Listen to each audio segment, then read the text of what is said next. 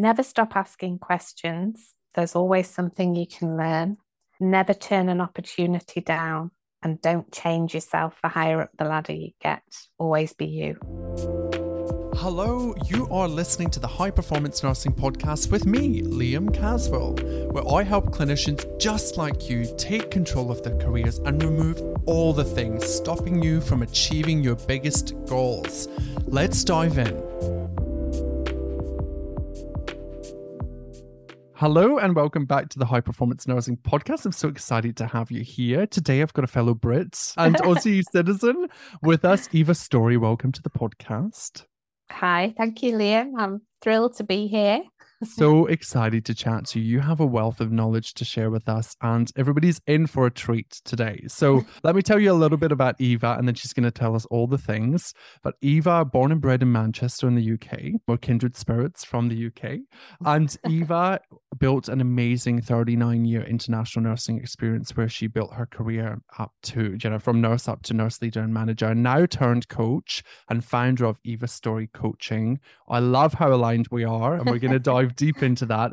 Eva is also the proud host of the podcast Real Nurse Stories, where she shares nursing career stories from across the board, and we'll dive into that as well. But thank you for being here. Thank you for sharing your time with us. Without further ado, let's dive in and tell us a little bit about your nursing career story. Give us a bit of a snapshot of where you started and how you got to where you are today. All right. Well, first of all, thanks, Liam, for having me on the show. I'm thrilled to have the opportunity to come and have a chat. So thank you. So, started my career in the UK. I did my nurse training at Jimmy's in Leeds, which some people may remember was famous for being on the TV back then. They did a whole TV show on Jimmy's, as it was known. Was that the name of it, Jimmy's? No, it said James's University, but they used to call it Jimmy's. So yeah, I started my training at 18, did 3 years of training, qualified, and then moved back to Manchester pretty much straight away. Did kind of staff nurses jobs, working night shift, worked at Christie's, kind of moved around a little bit, had 2 children, so kind of worked fairly flexibly, did a lot of night shifts as you do when you have kids, and then kind of embarked on this journey of education. So my training was the traditional registered general nurse training. So at that point in time, which makes me sound very old, there wasn't kind of a degree entry or diploma entry training. So I did the traditional route. Became very aware very quickly that if I wanted to progress in nursing, I would need to kind of up my game and really go and do some further education, because it was around the time that the universities were kind of shifting towards diploma degree level nurse training. So I started doing a diploma. I was working. I used to go and do a diploma after work, did that for 2 years. One thing led to another. And I ended up got accepted to do a degree in community health, a specialist practitioner course, which nobody knew what that was back then.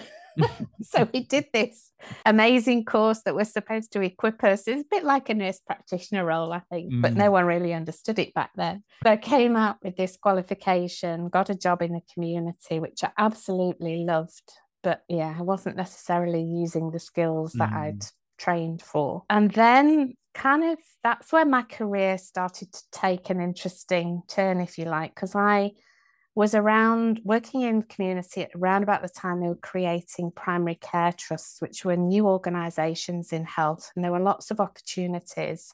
And one of those was they were looking to put 2 nurses onto the executive committee. So the idea being that you would represent community nursing, but with that role came a specialist area.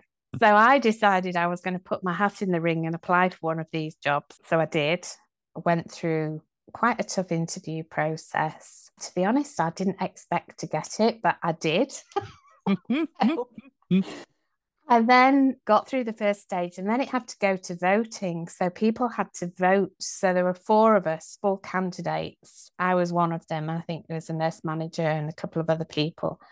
And to my absolute utter amazement, I was elected as this nurse representative. So I had never worked on a committee. I knew nothing about committees. I'd never had any involvement and anything, even outside of nursing. So I landed this role and remember the first day going along to this committee meeting and sitting there and thinking, I have not a clue why I'm here. I do not know. I don't know the processes, the procedures. I just don't know. Got in my car and drove home thinking, I'm going to have to resign. I can't do this. Negative self-talk, going into overdrive. Anyway, long story short, through kind of a series of conversations, I got introduced to somebody who was recommended as a mentor to me. And this person absolutely changed my whole take on what I was there to do and helped me to see that actually why I was there was to bring my practical nursing knowledge to an executive table to help them make decisions about patient care. So what started as a baptism of fire literally led me into this whole other world, if you like, of executive boards that I learned an awful lot. And that was really the start of a journey into lots of different things in nursing. So from there, I kind of fast forward a few years, went into teaching. So I taught at uni, taught undergrad students and postgrad students all about lots of things to do with nursing. And then from there, had some experience with commissioning. So worked for the Department of Health and the Strategic Health Authority, as it was then, in commissioning a GP-led health centre and new GP health centres in Manchester. So I learned a whole heap about commissioning and financing and all sorts of things that, you just don't ever imagine as a nurse you're going to have that experience. So had all these kind of, I want to say, weird collection of skills, because they are weird if you look at my CV, and somebody once said that to me, oh, you've jumped around a lot, haven't you? And I went, well, I don't see it as jumping around. I see it as I've got all this, different experience. So all of my career up until me being in my late 40s was in the UK doing all these different things. And then I had the opportunity to go and work in Qatar, in Doha, where the World Cup's playing at the moment. I was successfully recruited as a director of nursing for the home healthcare service, which again was another leap of faith and another kind of, oh my God moment, what have I done? Because I like to think that I knew quite a lot culturally about different things, and I realized I actually didn't know very much at all until I went to work there. So I had 3 years of fabulous experience, quite challenging, as you would imagine, as a woman working in a Middle Eastern country. And challenging in the sense that there were 2 sets of HR rules. So you'd have a set of HR rules for expats and a set of HR rules for nationals.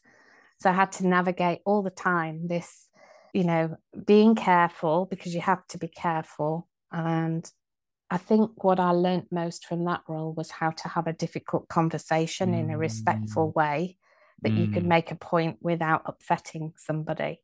Yeah. And it was great experience, which stood me in good stead when I then came to Australia and was recruited for the role of a nurse director in the statewide rehabilitation service at Fiona Stanley Hospital here in Perth, which in a lot of ways was all of that accumulated experience and knowledge. Kind of, I think I realized in that role how much that helped me to shape not just me, but the team that I managed, because a lot of the work that I did there was coaching them, really helping them to do some of the things that maybe they hadn't had exposure to or hadn't had somebody to teach them how to do it. So it's a bit like at times people used to laugh and say, oh, it's like a doctor's surgery, people sitting outside waiting to come. And it wasn't that they were in trouble. It was just generally, there was something I was helping them with or something they'd want to ask me. And I really love that role, actually, because I think it's a real privilege to be a nurse leader. And I look very much on that role as a kind of a change agent. You're there to help other people grow and develop their skills. I never saw it as a long-term feet under the table job. I've never seen any job as a feet under the table job, but it was my opportunity to share a little bit of what I learned and help other people develop with the knowledge that, that would finish. I would go do something else and someone else would come along and impart their knowledge with a different take to me, was how I looked at that. And then kind of a series of events around, there was some financial restructure went on in Perth, and I went through a not so nice time in that my position was abolished. And then I went through this process of being a redeployee, which I'd never heard of till I came to Australia. It was like, what's this about? But I think the biggest shock for me, Liam, was I'd never been in a position where I'd applied for jobs and not either been shortlisted or got the job. And suddenly here I was applying for jobs everywhere and not getting beyond literally the selection, not, getting to the first post even. Yeah, wow. And it really psychologically messed with my head. And I thought, I can't keep doing this. I don't know what I'm doing wrong. I've never had this problem before. And it was at that point that I really sat down and thought, right, okay, I want to think about how I can use the skills that I've got in a different way. And that's kind of really what drew me into coaching, because I realized that I'd coached a lot of people informally as part of the roles I'd had, but I hadn't had any formal coach training. So I went off and did professional life coach training with the Life Coaching Academy here in Australia, and then set off on a mission to set up my own business. Predominantly, my passion was to work with nurses, so to offer coaching to nurses, because I know and knew what difference it could make and what difference it had made to me. As part of learning to coach, you obviously coached yourself. And I saw that there was a massive gap in how do we support nurses before they get to that point of stress, overwhelm, and burnout. That's too late. What is it that we can do back nearer the point where stress starts to affect people that helps them to understand mindset, what tools can they have in their toolbox, makes such a big difference to people. And that's really, what drove me to focus my business around supporting nurses. And that is my mission, to make coaching accessible to nurses. I love that so much. Oh my goodness, there's so much I want to ask you that I didn't know before you came on. And this is why it's great when people come on and they tell their story. Oh my goodness. So much experience. One thing I want to jump onto is the ability for you to allow yourself to just go and do something without knowing the how. I think this comes up a lot, right, in coaching, and specifically in the work that we do here. Is like people say to us, well, I can't do that because I don't know how. And I just love that you just constantly continued to push yourself, and that you gave yourself permission without knowing the how. Why do you think that was, quote unquote, I say easy? Obviously in the moment it's not easy, but why do you think you were so attuned to doing that?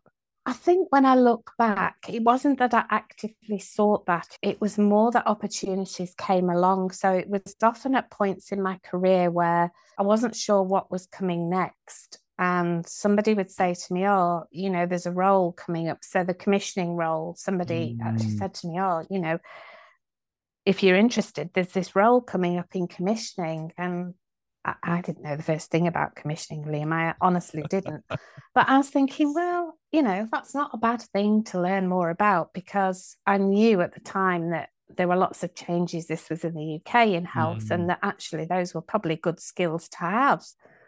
So it was kind of a, well, why not approach? Because you can always learn something. And I think that's probably been my biggest takeaway from all my experience, as scary as it was at times, and it was scary, perfectly honest. There was always something that I learned that helped me when I moved on again. So nothing was ever wasted. Nothing was ever, and I can never thought about a job with regret. So, for example, I worked in operating theatres for a while, and I didn't like that because people were asleep. It was like, I like talking to people, but I learned a lot, and I've always taken that approach, really. There's something you can learn here. I think sometimes our own beliefs hold us back, to believe that you can't do something because you've never done it before or you've no experience, part of what I would say is, well, how do you know that? How do you Mm, know that this could not, might not be a fabulous opportunity that could lead to something that you never expected and can change your totally. life? Yeah. It's about us just allowing ourselves to explore what could be possible, right? Yeah, And I think yeah, we spend so much time looking at what like we've done in the past and that kind of we use that to create our future yeah, instead of being like, oh my God, curious about it. And it sounds yeah. like you saw an opportunity and you were super opportunistic, which I love. And you were just like, well, what have I got to lose? Yes, What's the worst exactly. case scenario here? I stay where Yeah, I am or I get a new job. It's yes, amazing. yeah, And yeah. I love that message. So thank you for sharing it. The other thing I wanted to ask you about was around the power of the mentor. You mentioned that there was a mentor Mm. that really changed the trajectory. Why do you think it's important for nurses to have mentors? I think having the mentor that I had at that point in my career and in my life, I'd never had a mentor up until that point, and I didn't really understand how mentorship could help. I just remember turning up at this person's office. I was like, I can remember saying, I've got all these things I need to read and I don't know where to start and blah, blah, blah, blah, blah, just like, and she looked at me and she said, right, where are all these things you've got to read? So I brought out this great big pile, I kid you not, put it on her desk and she picked it up and she put them in the bin. And I was like, no, no, no, no, don't do that. I've got to read them all. She said, no, you haven't. She said, they're staying in that bin. She said, tell me why you have got this job, this role, this executive role. And I said, well, I've no idea. That's why I've come to see you because I'm struggling. And she said, no, you do know. And I'm looking at her thinking, I don't know what she's trying to get at here. And she said, what do you do every day? I said, well, I work as a community nurse. And she said, and what do you do as a community nurse? I said, well, I care for people in the community. So she said, exactly. She said, Mhm. that's what you bring to the table. She said, all of that stuff, yes, you can read it if you want to read it. She said, but the reason you're there is because you bring that knowledge, skill, patient insight to that discussion at exec level. That's why you've been Mhm. put there. Yeah. And I can remember the penny dropping, thinking, I had not thought of it that way. And it made me, working with her really made me see things from a different perspective. She was a fabulous clinician. She had a lot of experience. She was, we got on really well. We stayed in touch long after our mentorship finished. And I honestly think, Liam, if I hadn't had mentorship at that point, I probably wouldn't have stuck with that role because it Mm. was so scary. Mm. And, mentorship is just such a powerful tool to have in your toolbox that helps to keep a perspective on Mm. what's going on and challenges you thinking a bit. And, you know, I like to say it's holding the mirror up. So, sometimes we get in our own heads too much, and it's challenging that to help you to see where you need to grow. And it's something that I do. I mentor students from the Australian College of Nursing. So I Mm. give back some of my time for free to them for that Mm. reason, because mentorship in nursing is really important. It's not something you hear a lot about, something I always encourage nurses to do. Coaching is a bit different. The two Mm. things get mixed up. Mm. So coaching is kind of more, as you will know, Liam, it's forward facing. It's helping someone to set goals and then holding them accountable. Whereas mentorship is more about imparting some of your knowledge, if you like, experience and wisdom, and helping someone to develop and grow their skills. Mm. So there are Mm. slight differences. But I would say to anybody who's, it doesn't matter where you are in your career, whether you're a grad, whether you're someone who's many years experience in nursing, a mentor can really help you, especially if you're new to a role. Yeah, I love that so much. I think that a lot of us do try something new, and then because of that lack of support, we don't continue with it, like you Yes. said. Yeah. And it kind of breaks my soul a little bit when I think about that, right? That people don't Yeah. get the support that they need moving forward. No. Is that something that you've noticed is more prominent here versus the UK, or is it pretty kind of global in your experience? Do you want to feel better as a nurse, learn how to manage your negative self talk, improve your confidence, prevent and reduce burnout, and build your nursing career on your terms? If I'm hearing a big fat yes, our high performance nursing membership is perfect for you. Come and join me and our amazing community of high performance nursing members every week for live life and career changing coaching and access to so much more within our community. Our goal is to help you rekindle your love with yourself and your passion for nursing.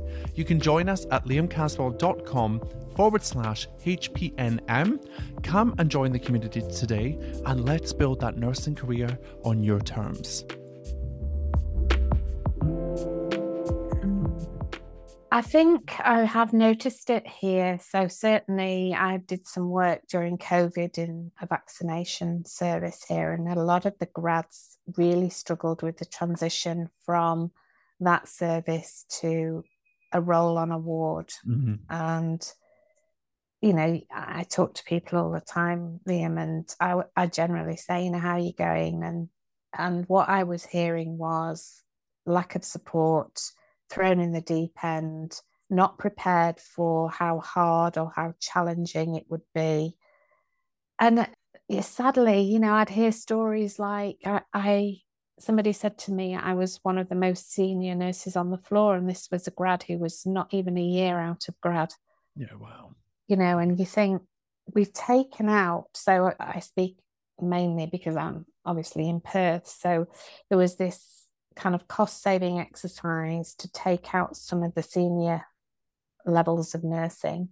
And I think we didn't really consider how you grow the next generation of leaders. So how do you impart some of that skills, knowledge and experience to the up and coming leaders? So, and I know that that's happened in the UK, same thing. They've taken out whole layers of experienced staff. So the NHS is running on very junior staff. And that must be incredibly difficult because if I look back, there was always somebody senior that you could go to for advice or support or just to check out, is this okay? Am I doing this right? If you don't have that and you don't have the breadth and depth of knowledge and experience, that must be terrifying. Yeah. And I think what that does is push up stress and burnout, Yeah. And I mean, I think this is where we both focus, right? In delivering coaching to nurses and midwives is helping them navigate the non-clinical side. Because as clinicians, we're set up, right? We have all the things. It's so easy to go out and get the clinical things. Yeah. If you're short on cannulation skills, you can book a course and you get it done in a day. If you need to do your ALS, there's plenty of providers. But when it comes to being a human that nurses, it's a totally different ball game. Yeah. And that is the missing piece, in my opinion. And that's what I'm hearing from you with all your amazing experiences, that we just don't focus enough on how can you fully embrace the human aspect of you as an individual and bring that into your nursing and manage it, because stress, overwhelm, and all of those things, they're not necessarily clinical issues. Yeah, for sure, there's clinical pressures, but it's about how we cognitively manage all of those pressures, right? In our day-to-day life. It's so funny, the story that you just talked through, like your experience and getting to that place where you were being rejected, like from applications. I literally just recorded a podcast about that and about my experience. And it's so interesting that I think, especially as high performers, driven individuals that are trying to build their career, when we get that first no or that first rejection or it can seem like the end of the world, right, cognitively. And we go to this place, and I'm wondering if that's what a lot of our nurses and grads are experiencing, because we're taught from day one that you can't stuff up, you can't fail, you can't mess up. Our patients need to be safe. And we're basically saying that and neglecting our own safety in the process. Because it's impossible, right, for us to deliver 100% A+ care all of the time, especially without senior nursing leaders. It's incredible. It's crazy. So talk to us about your director of nursing experience. I know there's lots of very high performing driven individuals that listen to this podcast and they've got big plans, big dreams. I was one of them until I got to nurse unit manager and went, no. But you really put it in a positive light. So talk to us about director of nursing roles and what that looks like. Like tell us a bit more about what you would do day to day in those kind of roles. I think there's a difference between nursing in the Middle East and nurse director here. So the two are probably similar. They just call them different things. So if I refer probably to nurse director roles as opposed to director of nursing, I think the biggest difference for a nurse director role is that you are engaged at an executive level.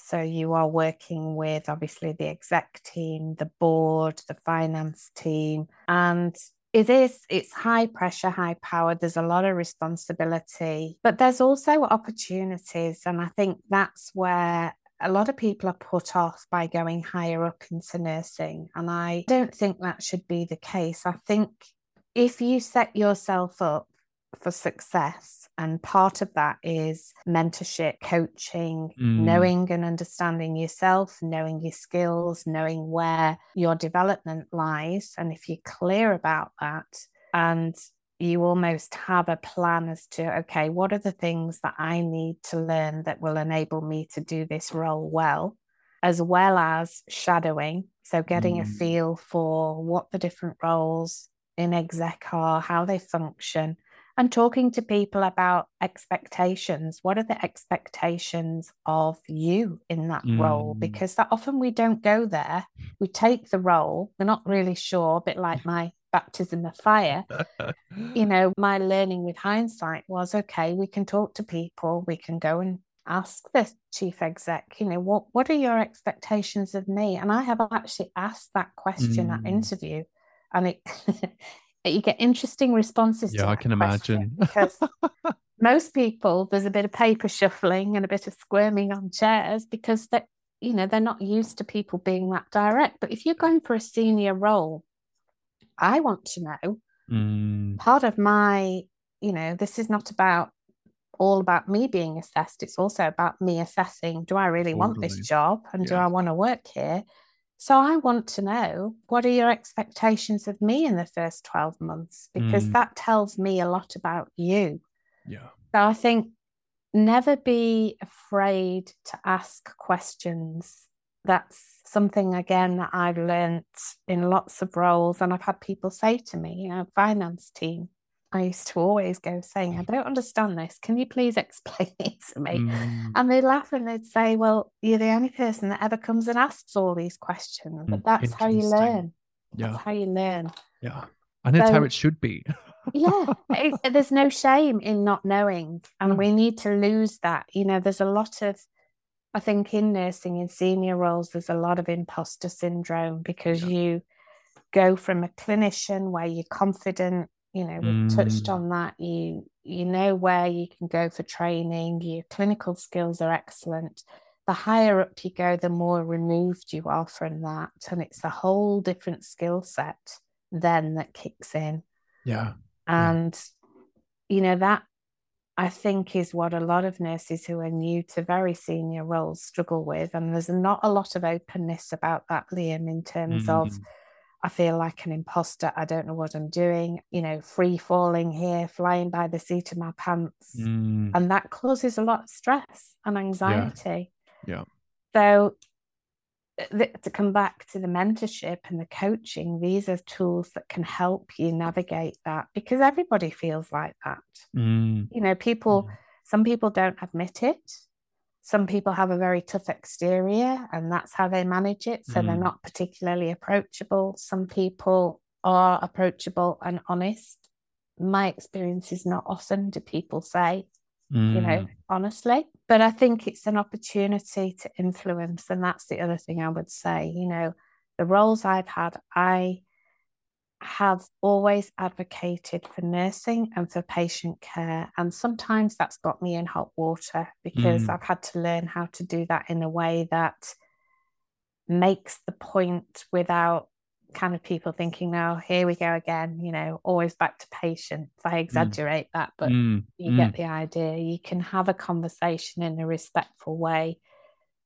Part of that is doing your homework. So having your facts, having the data to support whatever it is you want to ask for or say, so that you present as professional and informed and you can hold your own. You can mm. present, you can question, you can argue. To question, I think, again, somebody once said to me, there's no such thing as a daft question. And I have Mm. really used that all the time. Mm. If I don't know, I'll ask. I'm Yeah. not ashamed to ask. That's Yeah. how I learn. Yeah. Totally. And we hold ourselves back by thinking, oh, we can't ask that because people will think, that we're not knowing what we should know, or it's Mm. about how we appear to people. But truth be known, probably everyone else sitting around the table is asking the same thing, but no one's asking the Yeah. question. Yeah. That's so interesting that you say that, because isn't it interesting that if we had staff on the floor that were not being vulnerable and asking questions and being open and were making mistakes and maybe, doing things that weren't right, we Yeah, would so quickly pick them up. And yeah, we would be like, hey, let's have a chat. And we'd have a whole cycle and a process for them.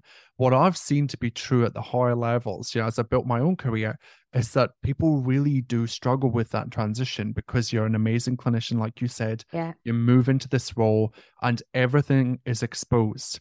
You don't want to be vulnerable. There's no openness. No, You've got your guard up. Brene Brown talks about that. Like, you put on your bodysuit and you're yeah, not open to anything because you've got the resistance. yeah, And then from there, it's just a spiral, right? yeah, And we have burnt out leaders that are buffering, that are yeah, not enjoying their work, that are creating toxic cultures.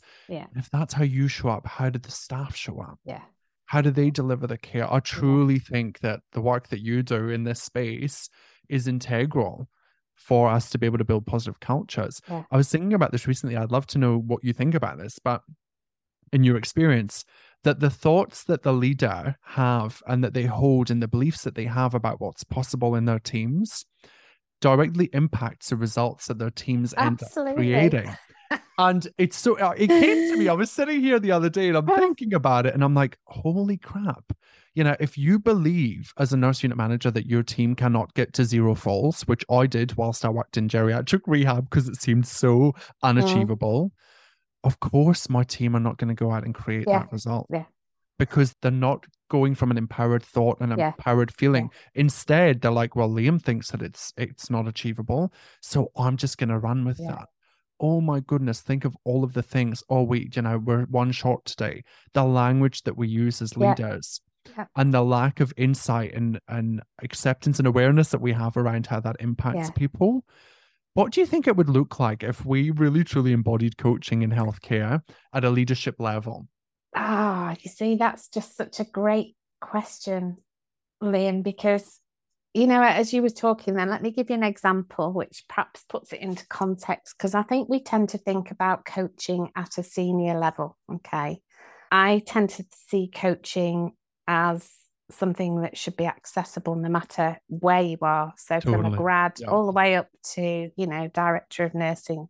When I worked in the nurse director role here in Perth, the team of senior nurses that I managed had never been involved in overseeing quality projects.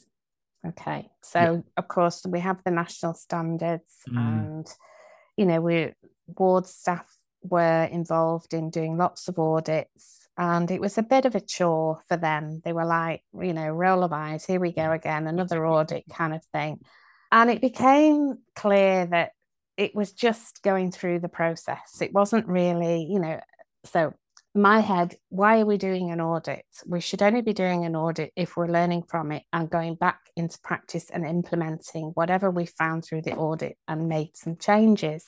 So it became very clear very quickly that a lot of the senior nurses I was managing hadn't had exposure to quality projects. So on a ward level, so take falls, for example, Mm. you know, with filling in the DATIX forms, why do we fill the DATIX forms in? Well, we fill them in because we look for trends. Who's looking at the trends? Well, the safety quality team. are looking at the trends. So question then becomes, so why are the ward staff not getting that information and looking at the trends? Because surely that would make more sense if you're looking at who's falling, what time of day, where are they falling? Then those questions start to generate. So what can we do about this? How can we set some targets around reducing the number of falls in a day? So essentially what we did was set up all these different quality groups that were aligned to the national standards. And I said to the NUMs, I said, okay, I'm going to share the data with you. So, pick the things that come up most frequently on your wards. So things like falls, pressure injuries, medication errors, I think were the top 3. Yeah. So they get that data. And then I asked them to assign one of the floor nurses, so almost create the small standards team to look at that. So what I want you to do is give them the data, and you're going to have to oversee it and to ask them to unpick it, so to look at it, understand it, and then come up with some suggestions about how can we try and make an impact on this. I simplify it because there was a lot of work went into that. But the end result of that, Liam, it was probably one of the most rewarding things to see, because suddenly the staff are coming to me with projects and ideas, and can we try this, and we've unpicked this, and we think this might be happening, we really want to try this. So to be able to enable that as a leader and give them permission, say, okay, yes, you can go and try it, there has to be some safety things in place, but you need to come back and update me regularly and tell me if there's any problems. And that took probably a good 2 years to get that up and running, but it changed the landscape from, why are we doing this? Don't want to do it, roll of the eyes, to suddenly being engaged in that. It was meaningful for them because they were starting to understand it wasn't just about ticking the Datix box. It was, how do we make a difference? And that's the bit that's so often missed. Why do we do it? As leaders, we have a responsibility. You take your team with you, you show them, there's the direction. That's why we're going there. That's why we're doing this. Because ultimately, we want it to be a positive patient experience. We don't want someone to fall out of bed and break the hip. Yes, it's going to happen sometimes, and we need to learn from that. And, so much sometimes in healthcare is removed from the floor, as I call it, and it shouldn't be. We should be active partners in understanding these things at a floor level. And to me, that's part of coaching. That's not kind of, as a leader, you're coaching, you're growing those skills, and that comes with the role, I guess, is what long-winded answer, but it's so important. The other thing that did was foster this sense of almost like inquiry. It was a bit competitive as well. It was, it kind of got competitive between the other wards about, who was doing better, but that didn't really matter. It was healthy competition, Yeah. I love that. So just simple things like asking why, and really helping realign the team. So integral. And why is such a powerful question. People underestimate the power of why. Yeah. So I love that you mentioned that. And then curiosity.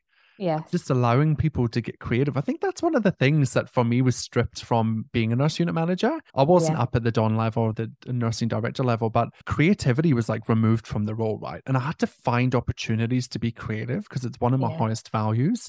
And I saw that across my colleagues at the same level. And we're all like deep in the data, deep in the roster with all these inefficient processes that don't speak to each other.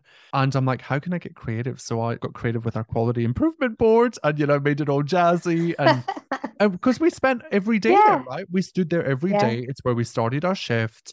We looked and reflected on our numbers, and we, took a moment to be proud of what we'd achieved. And I think that at the nurse unit manager level and maybe above, there's a lack of just strategic direction overall, I think. In my experience here, having worked across a couple of different states and territories, we outsource the direction externally, which maybe is a great way to do it. But it's so simple, really, when you look at it on paper.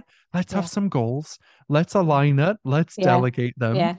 And let's set up some data to measure and then take it from there. But it seems to be super difficult. Well, and I think it is, it's a leap of faith. It's trusting people. It's saying, okay, have a go at this, but you have the boundaries there, because obviously healthcare, you have to be careful. Yeah. But it's trusting your team. And I think as a nurse leader, you know, you touched on it before, what I see a lot of people doing is holding the power within. Yeah. So, you know, it's seen as, well, I'm holding on to this knowledge and power because I'm a leader, and it gives that sense of importance. Well, I totally disagree with that. Because being a leader is about doing the opposite. It's about empowering your team, empowering your staff, allowing them to be involved, let them be creative to a point, let them come up with solutions, because, you know, our teams have good solutions, and that should be the avenue that it comes up through the senior levels. And we shouldn't be trying to squash that, because all you're doing when you squash it is demotivating a team. You're not allowing them to be creative. You're not tapping into that collective knowledge. You're stifling their growth, really. Yeah, totally. Yeah. You know? And I think it's about looking and seeing who you have in your team, right? And looking at their zones of genius and tapping into that. And I think recognizing at a manager level, leader level, even though you might be specialized in something, you kind of become a generalist. You've got to do lots of different things. So even if you're an ICU specialist or community nurse specialist, you've got to kind of remove that hat and then put on the NUM or the leader or the whatever hat and look at it through a different lens. And that's where coaching and mentorship is super phenomenal at helping you look at it through a different lens. So I love that. Or we could talk about leadership forever, but I want to dive into your coaching and the coaching, Eva Story coaching, and what you do in this space. So tell us about coaching and how coaching changed your life, because I know there was a pivotal moment where you got coaching, and what you do and what you offer to nurses. I think that's really, when I started to do my coach training, part of that training was having access to coaching. And I had got very stuck in my head, if you like, around what I was going to do. I'd started my training, I'd left a role, as I described earlier, and I kind of fell into this bit of a hole, what's a better word. And I really was stuck. And I had a coaching session with this person who was my mentor, became my mentor. And she really challenged my thinking and made me see that actually what was holding me back was my own thought processes, and that the feeling of being stuck was created in my head, and it didn't necessarily have to be that way. And I think the biggest, what I call aha moment, was when she helped me to see that I had all this skill and experience and knowledge, and that could be put to use in a different way. It didn't necessarily have to be imparted in the way that it had been. And I can remember sitting there and thinking, I had never even thought about that. So it set me off on this almost energized, oh my God, you know, I didn't think about this until now. But actually, it wasn't that she told me what to do. It was that she helped me to see where I was stuck and a way out of that. And it was such a powerful experience, you know, and I really reflected on that whole time. It wasn't a positive time leading up to the coaching, but beyond coaching, I really kind of made me think about how many nurses must be in the same position that I was in. And I thought of myself as somebody who was quite resilient. And it kind of, you know, was a difficult time for me. And the reflection was, if somebody wasn't as resilient or didn't have the tools in the toolbox that I'd had and the access to coaching that I'd had, how would they cope with that? And the difference that having a coach to do exactly what had happened for me could make to that person. And if we could stop one person ending up in that horrible place of being burnt out, absent from the profession because they have to take time out to recover, don't always come back, that has to be something that is of benefit to the nursing profession. What's been interesting has been the lack of understanding, not so much from nurses, but from senior people in health who equate or seem to equate coaching with poor performance. How interesting. There's been a fair bit of education, you know, on my part about how coaching can help. I write about coaching a lot. But it's interesting that there is this perception that people do think coaching is around performance.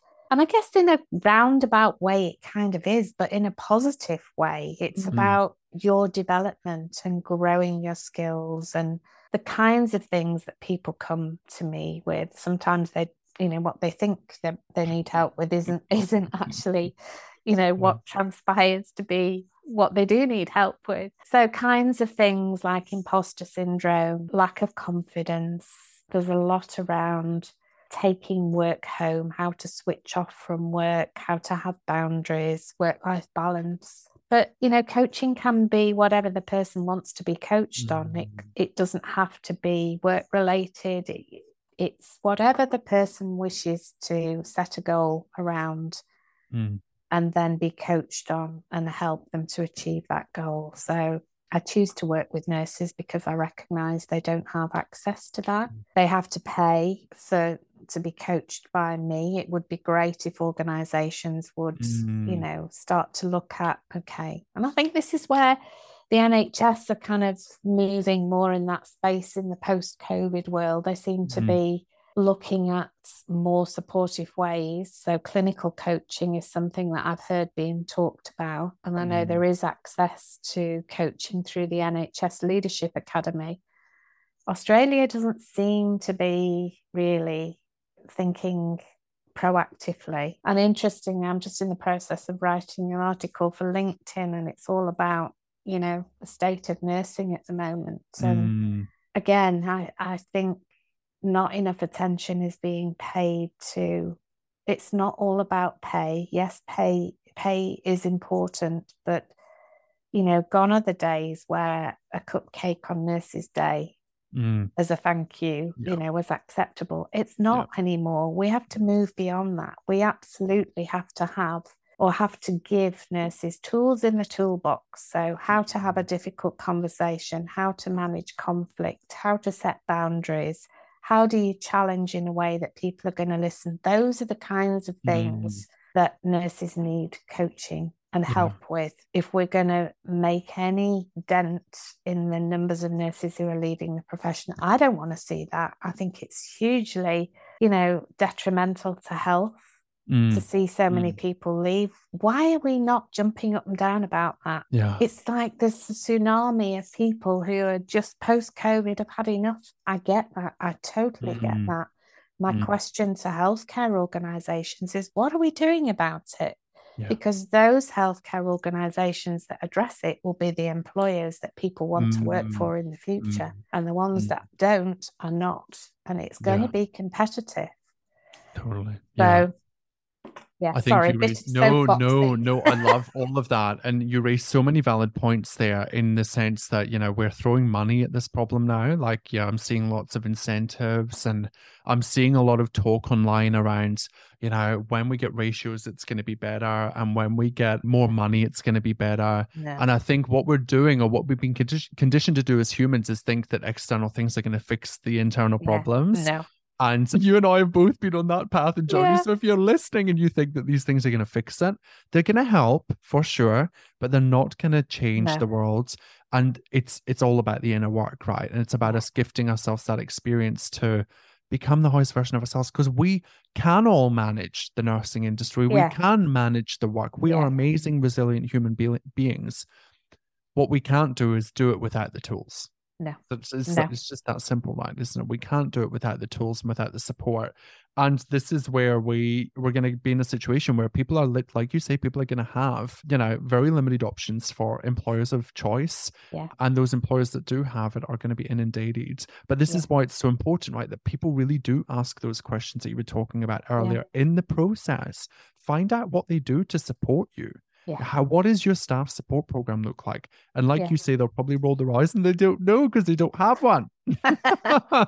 But it's interesting because I've started to see, and admittedly more in the private sector, some very clever advertising on some of the buses around Perth around work-life balance. Come and work with Mm, us. This is what you get. And this is the point of difference. If yeah. you're a nurse and you are struggling and you've had a really rough time in the last 2 years with COVID, all things Mm, COVID, and you see that on your way home from work on the side of a bus, you're going to think, hey, this is for yeah. me. They're going to look after me.